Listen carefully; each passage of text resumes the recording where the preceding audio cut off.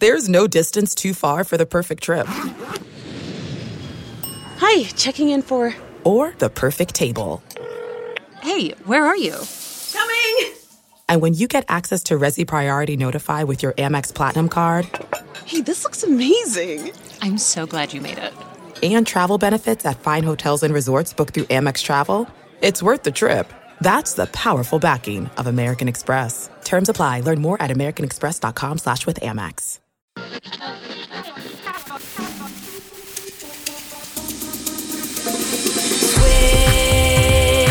on Pop. Welcome to Switched on Pop. I'm songwriter Charlie Harding. And I'm musicologist Nate Sloan. Nate, when we were kids, there were a handful of Disney classics that sort of defined childhood, right? Oh, yeah. We talked about one recently, Aladdin. Yeah, and it went over really well. And little did we know that a mere quarter century later, Disney would be remaking these classics with some of the biggest names in music right now, including Beyonce and Childish Gambino. Disney movies spring eternal, it seems. Well, for the latest turn of Disney's remakes, we have the live animated version of The Lion King. And we're not going to talk about the film today because we're a music podcast. We're going to talk about the music. For the film, Beyonce created a compilation album called The Gift, which she produced and curated, and it's kind of like Black Panther and Kendrick Lamar, you know, that album. Oh, yeah. Love that record. Well, this one similarly has a lot of guest appearances. We've got Jay-Z, Kendrick's on it, Pharrell, Childish Gambino, Tierra Whack, and St. John. It also highlights many African stars whom American audiences are only beginning to familiarize with.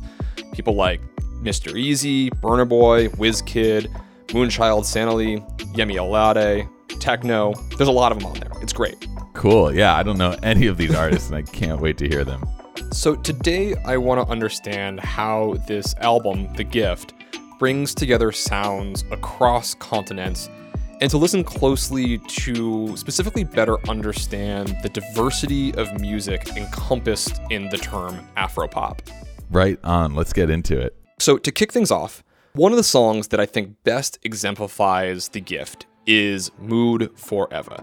This is Beyonce, who plays Nala in the film Lion King, featuring Jay-Z, Childish Gambino, who plays Simba, and Umu Sangare, who is a Grammy Award-winning singer from Mali. It's produced by Just Blaze and DJ Khaled. All right. Got my cup up to the heavens. Another night I won't remember. Promise this my move forever. Promise this my move forever, ever. Dresses dancing on the bezel. This kind of feeling unforgettable. Promise this my move forever. Promise this my move forever, forever and ever. What do you think?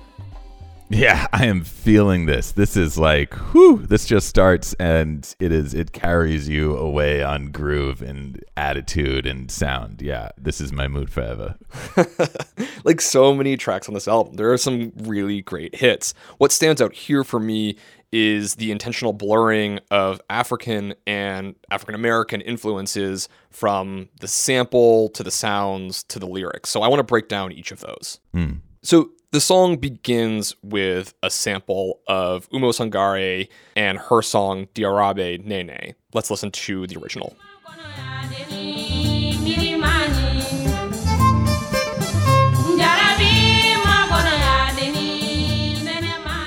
Let's listen again to how that sample is used in Mood Forever.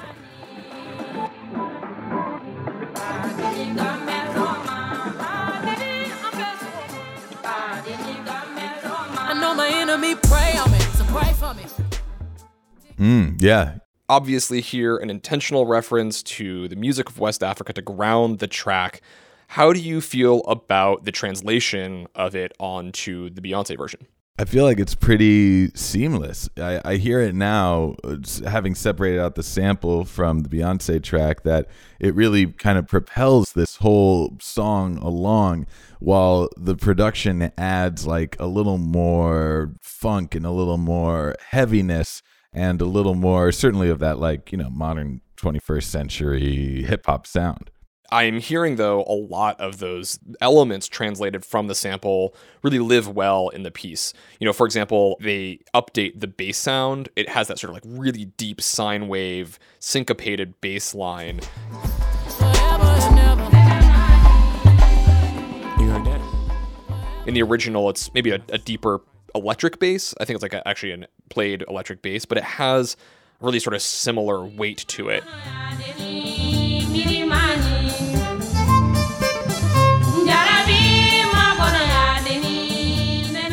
We also can hear acoustic shakers and chimes added into the Beyonce version, but I think it's trying to signal, hey, we're trying to blend multiple cultures into this track.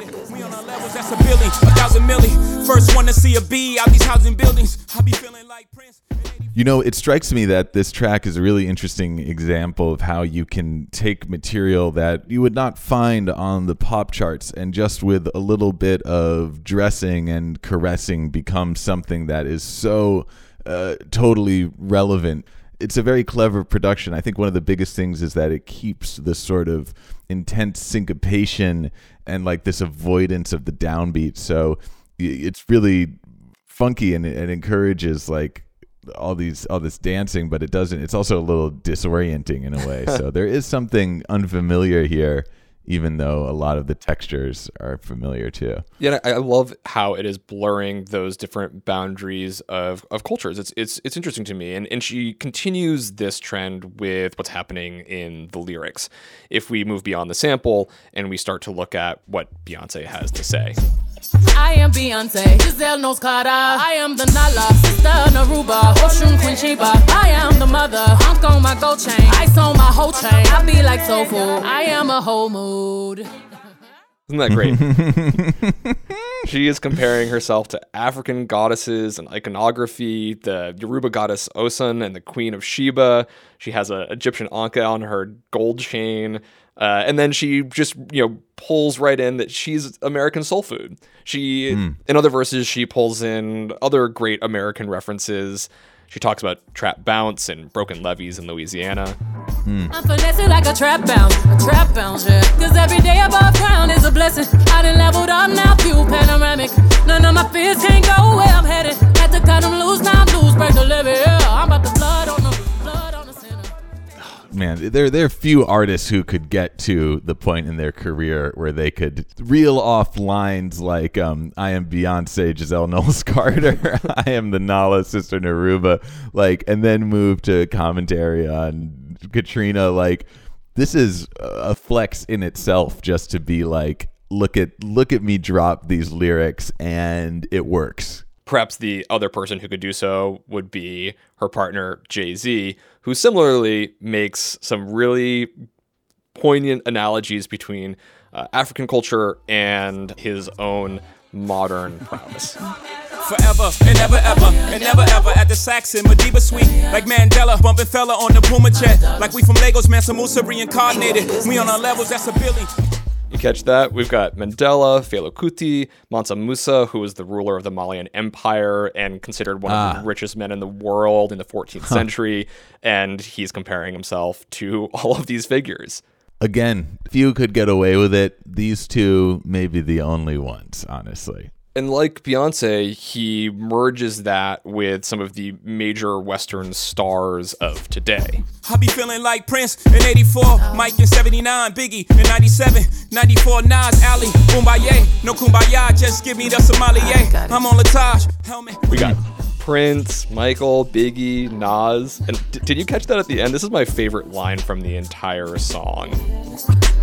Ali, Kumbaya, no Kumbaya, just give me the sommelier. I'm on Latage. Ali Bombaye, no Kumbaya, just give me la sommelier. I'm on Latash. No one has ever made those rhymes before. What does Ali Bombaye mean?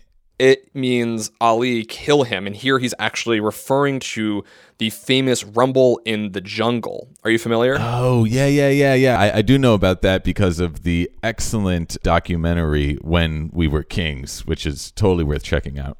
Yeah, so this is Muhammad Ali boxes George Foreman in what is then called Zaire in one of the most watched boxing matches of all time. So he's saying, Ali, kill him, no kumbaya. Wow. And then pulls in getting the sommelier. I'm on La Tâche. La Tâche is one of the most expensive wines in the world. So he's just like Beyonce, blurring the boundaries between iconography and important characters from Africa and America. Yeah. That's cool. Thank you for that exegesis. A lot of that actually went over my head. So now I'm even more appreciative of his international time-hopping braggadocio.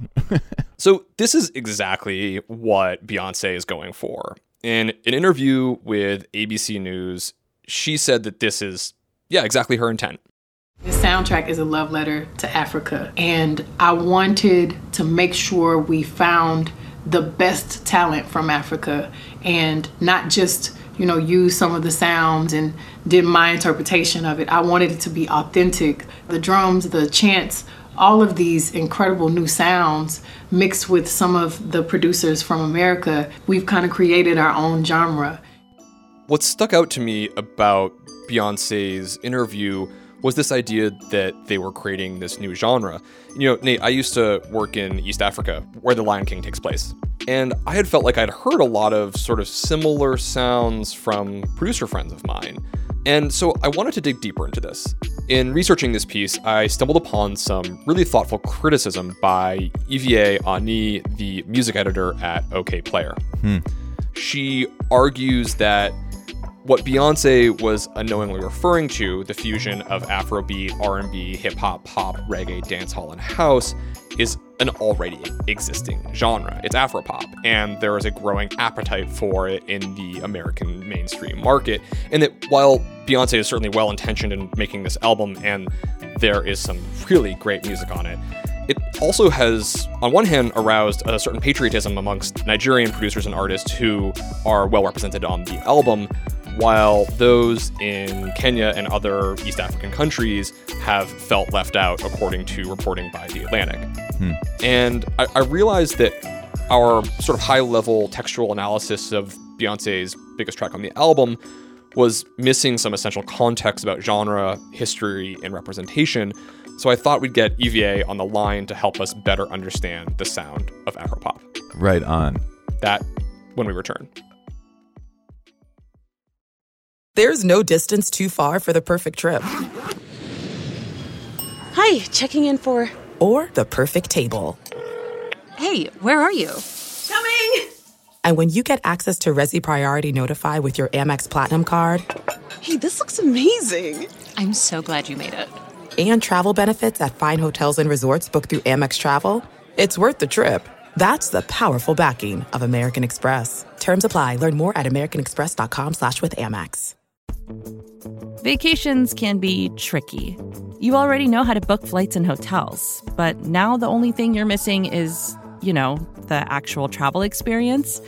Because is it really a vacation if you're just sitting around like you would at home? You need a tool to get the most out of your time away. That's where Viator steps in. You can book guided tours, activities, excursions, and more in one place to make your trip truly unforgettable. Viator has over 300,000 travel experiences to choose from. Everything from simple tours to extreme adventures and all the niche, interesting stuff in between. So you can plan something that everyone you're traveling with will enjoy. Real traveler reviews give the inside scoop from people who already been on the experiences you're considering, so you can plan with confidence. Free cancellation helps you plan for the unexpected. And 24/7 customer support means you can travel worry-free. Download the Viator app now and use code Viator10 for 10% off your first booking in the app. Find travel experiences for you. Do more with Viator. Ivie, thank you so much for being on the show. Thank you for having me. So for a lot of music fans, perhaps even folks who are already listening to Afropop, the album The Gift might just feel like a really exciting milestone, similar to how the Black Panther soundtrack might have felt musically diverse, bringing in new genres and lyrical themes into the broader pop consciousness, as well as elevating lesser and unknown artists. But you frame this album differently. Your piece is titled "Diversity is in the Details: What Beyonce's The Lion King's The Gift Gets Right and Wrong." What prompted you to write this piece in this framework? Obviously, the newest Lion King movie just came out. This soundtrack, in tandem with the movie, means that it's a really big cultural moment. What's happening with modern African music in tandem with The Lion King and the soundtrack means that this is even a bigger cultural moment. And Afro-pop is being covered by mainstream outlets more and more, but it's the coverage isn't always sound. There's a lot of things that need to be translated, culturally translated. I just felt like there were a lot of elements missing that needed to be explained from a kind of ABC framework. Because the coverage essentially was like jumping the gun and missing a lot of the nuances that are important to understanding why this is a really, really singular moment for African music. So let's get into the meat of the argument. You call the album well-intentioned and well-executed, but there's this big and really important implied but in the piece. What's going right here and what's going wrong, to use the language from your title? Well, I remember Beyonce did the interview with Good Morning America, which is a big deal in itself because she hasn't done interviews in years. And in the interview, she says that with this album, they created a new genre. That in itself, that's completely false. A lot of good comes from the amplification of these artists and these genres on this album. But this is what I mean by the ABC aspect of the coverage is missing, because had it been common knowledge that this wasn't a new genre, then there would not have been a but in my argument. Had it been common knowledge of what Afro beats with an S / Afro pop, Afro fusion, Afro wave is, then she probably wouldn't have said that. And the argument probably would not have been made. The second part of that argument probably would have still stood, which is that it wasn't representative of East African sounds. So there's a layered argument being made with my article. I want to go deeper into these ABCs a little bit, because one thing we both loved about reading your piece was getting introduced to some of the many styles and genres that are occurring across the continent right now. So we were hoping we could like break some of these terms down with you. And to start, maybe you just emphasized Afro beats with an S. Yes. So maybe we could start by differentiating Afrobeat in the singular versus Afrobeats plural. Yes. So Afrobeat in the singular was helmed by Fela Kuti, probably one of the most famous, if not the most famous, African artist of all time. Oh, so yeah. Yeah, he's a Nigerian musician, singer, songwriter. He took a heavily political stance with his music and his art.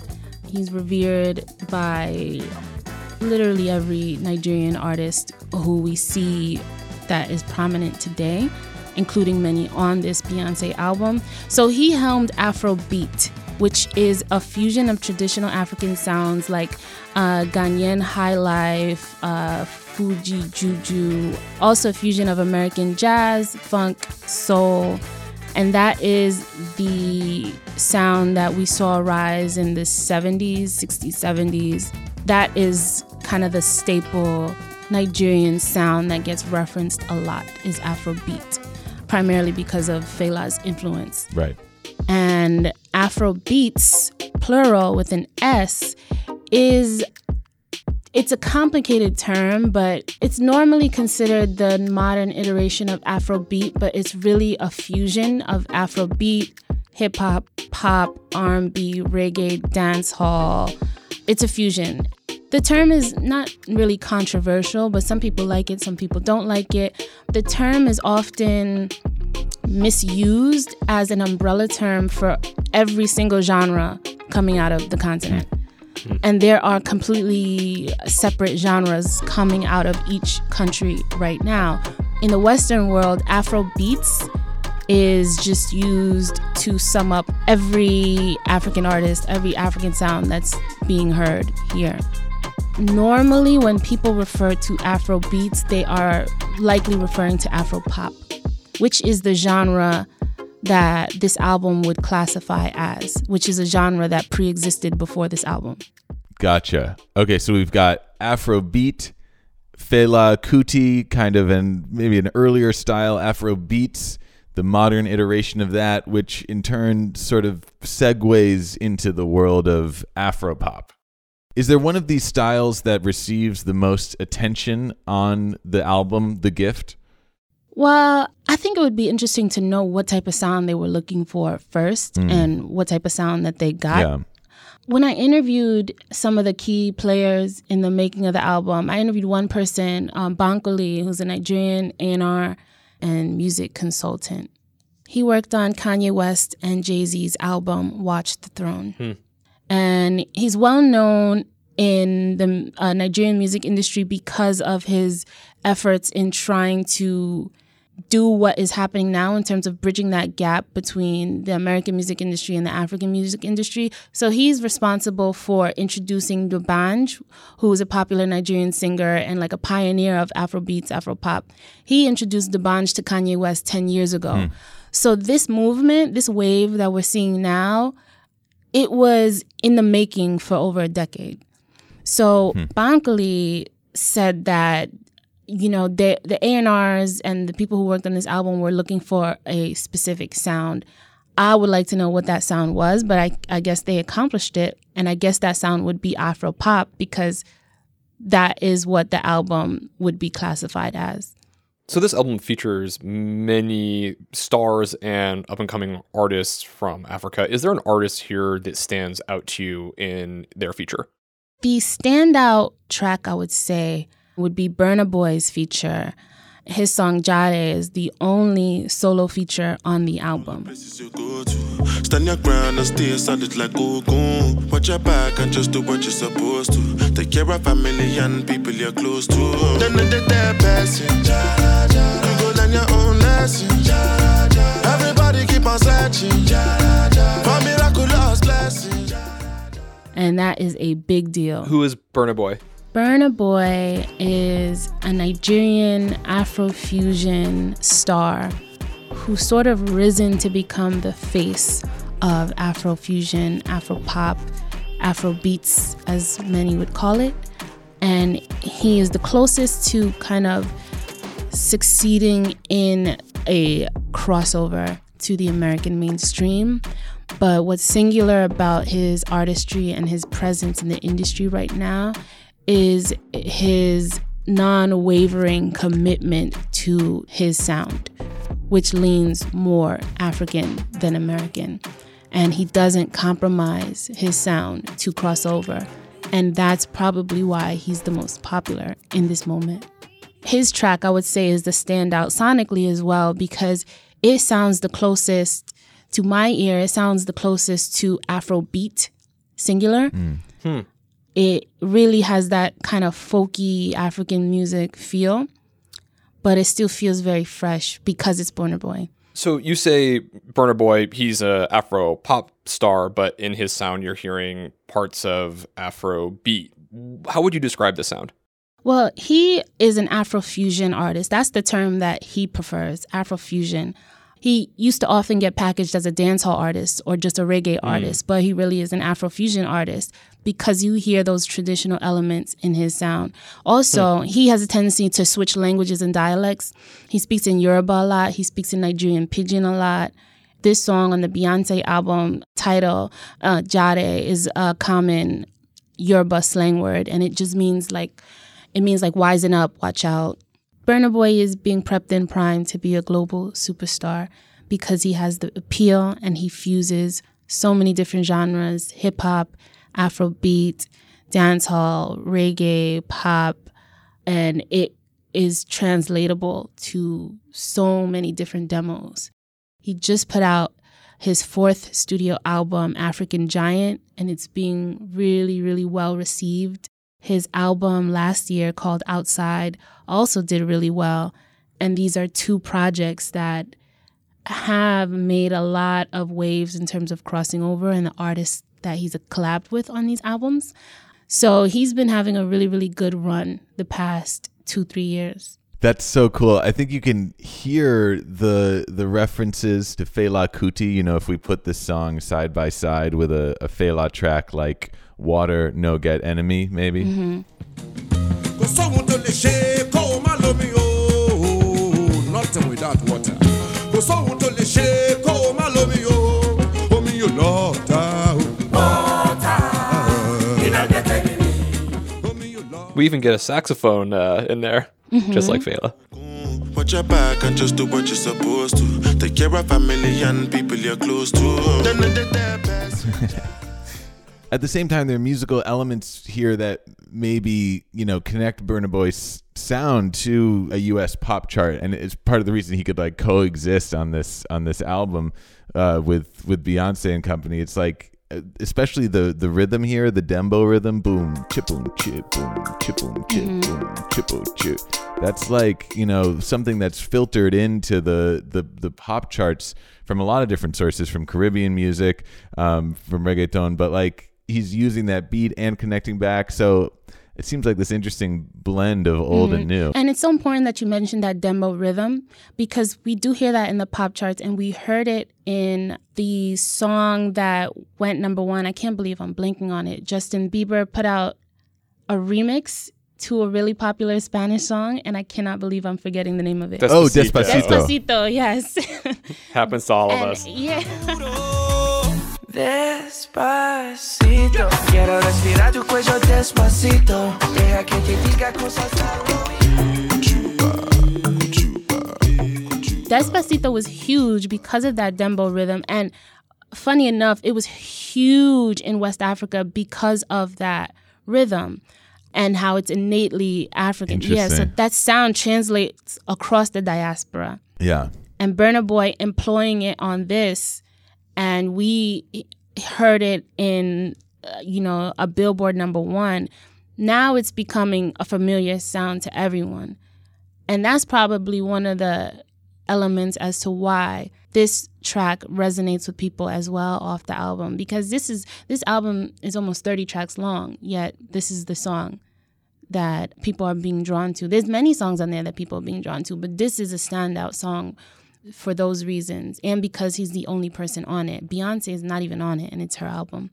Absolutely. Curating this album and putting his track out there as a solo feature is certainly bringing attention that would otherwise, have to come through other channels. And there's sort of no better kingmakers than the Knowles and Carters, right? Mm-hmm. You point out in your piece that we have great folks like Burna Boy on this album, but the album favors primarily West African and South African artists. What's missing from this album? So what's missing is East African artists, specifically Kenyan artists, because of the idea that The Lion King is most likely set in Kenya or maybe Tanzania. But it's been documented that with the original Lion King, the production team and the people involved did study in Kenya to make the movie. Every single Hakuna Matata is Swahili. It's common in Kenya. Right. So it's inferred that the movie must take place in East Africa, specifically in Kenya. So the lack of East African artists on the album is glaring because of that. Do you think that they've been left out because American audiences are just more familiar with West African music? Well, I don't think the American audience has a clear familiarity with West African music yet. They have more of a sense of familiarity with West African sounds than with East African sounds because of the collaborations we've been seeing in the past 5 years. So it's not entirely clear cut. A lot of these artists on the album who happen to be Nigerian are huge. They're superstars in Africa, in the UK. But in America, if you walk down the street and ask someone who WizKid is, ask someone who Mr. Easy is, they still might not know.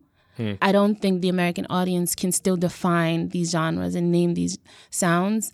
But it would be easier to say that these sounds are more familiar than East African sounds because the music industry in Nigeria has pushed out more stars than East Africa. Like one of the artists I interviewed in my piece, who's not on the album, but is a Kenyan artist who's performed all over the world, he brings up a really, really interesting point about that internal rift between African music industries in that bigger countries and more populous countries and more popular countries like Nigeria and Ghana get more attention in the Western world from America and the UK, and they get more attention on the continent because smaller industries in smaller countries like Kenya aren't producing that amount of attention and talent. So he makes the distinction that being in Kenya, you know what's going on in Nigeria, you know what's going on in Ghana, you know what's going on in South Africa, you know what's going on in America, but it's not the other way around because it's just a smaller industry. Yeah, you're talking about Blinky Bill, who's a friend of the show. He's been on a couple of times. And actually, Blinky and I worked on a track together called Party Nation. And what you said was exactly spot on. It was a feature with, I think, 5 different artists from Kenya. Yeah, feel the heat when we come through Party Nation. And the exciting moment was when it went on the radio in Nigeria, because that it really does drive so much of the market and exposure. Mm-hmm. So I remember getting a text from him about Party Nation that, oh my gosh, it's in Nigeria now, which was a big moment. And he mentioned that in our interview. He mentioned the fact that had Beyonce or whomever helped curate this album put at least one Kenyan artist on this album, it would have been a catalyst in their music industry. It would have propelled that side of the continent in a capacity that they've never seen before. So the fact that it didn't happen, I guess, felt like a huge hit to their fans, to their artists, to their consumers. But on the West African and South Africa, this album is further propelling what's already been primed to integrate into the American mainstream. One of the things I thought we could do for listeners is I reached out to Blinky Bill to ask about some great East African artists that we ought to be exposed to. And so we put together a playlist that we'll share, includes artists like Fena Kitu, Karan, Scales, Kato Change, and many more. Evia, if you have recommendations of artists that you're listening to, we'd love to add to that we can share with our listeners. Oh, Blinky Bill, that's who I'm listening to. I really, Blinky is right like on. the premier. I'm feeling it, you feeling it, nah, nah, nah. I'm feeling it, you feeling it, nah, nah, nah. 'Cause we on fire, DJ spark up the lighter, music taking me higher, I'm feeling it. I had no bias attached, but Blinky is probably my favorite artist out of East Africa right now. So I love Victoria Kamani. She's a singer. She's Kenyan-based, also Sauti Sol. I just felt like they needed honorable mentions. Yes, yeah, in this, for sure. If we're talking about highlighting East African artists, and Kaya Free as well. Right on, yeah. Now that we've kind of thought about the different styles of African music and the different roles they play in this global music ecosystem, we can maybe return to the central question that you're dealing with in your article. What were the creators of The Gift, the Lion King, accompanying album, trying to do with this album, and were they successful? Bankole, the Nigerian A&R that I spoke with, Bankole mentioned that the goal was to introduce Beyonce's audience to the African sound. The only issue is the African sound is not monolithic. I guess any African sound would have worked so long as it reached Beyonce's audience, which is the world. Yeah. So I was told that the goal was to reach her audience. And I think that was a successful attempt. The album debuted at number 2 on Billboard. So I'm pretty sure it worked.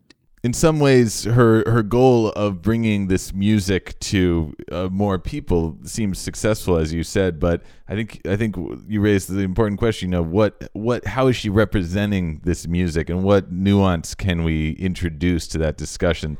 I do want to talk about that concern that Blinky Bill mentioned in our interview about what happens after all of this. Now that the album is out. Now that these voices and these artists have been amplified, where do we go from here so that we don't see the same mistakes and transgressions that are usually made whenever international music and international cultural productions make it to the American mainstream? I guess what he's speaking to is having a better sense of direction and a better understanding of how we perceive culture, how we engage with culture, and how these different music industries across the world function, and what can be done to protect artists and to protect the art. It makes me think that we as listeners have responsibility as well. In an era where we have great access to music from across the world by just streaming anywhere you stream your music, it means that we are able to dig deeper. And I think we as listeners should take some responsibility to go beyond just the things which are maybe handed to us either in a compilation or an algorithm, and go and find these sort of things. And so I'm really glad that you were inclined to share some of your favorite songs, and I think that we will continue to do so to highlight artists that otherwise might not make public recognition on a giant album like this. Mm-hmm. Beyonce has opened the door for newer audiences to be introduced to these African artists and African sounds. But the concern lies in if we're headed in the right direction now that that door is open. So there's a responsibility on the end of everyone, essentially, consumers, artists, tastemakers, curators, A&Rs, labels. There's a responsibility to kind of get this right for culture's sake and art's sake, because I think the main goal is to have this music and these genres survive and have lasting impact, because they're directly tied to the histories of these countries. It's not just music. As, you know, it may sound cliche, but it really is not just music. So I think artists want their work to be protected.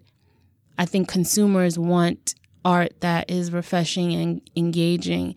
And once everyone is more familiar with what's happening on the continent, the art will be in safer hands, because it's not in control of one group of people at this point. Yeah, it's an amazing opportunity to be able to talk about this and dig a little bit deeper into all these patterns and to talk about this music that needs to be amplified. So I appreciate you for having me.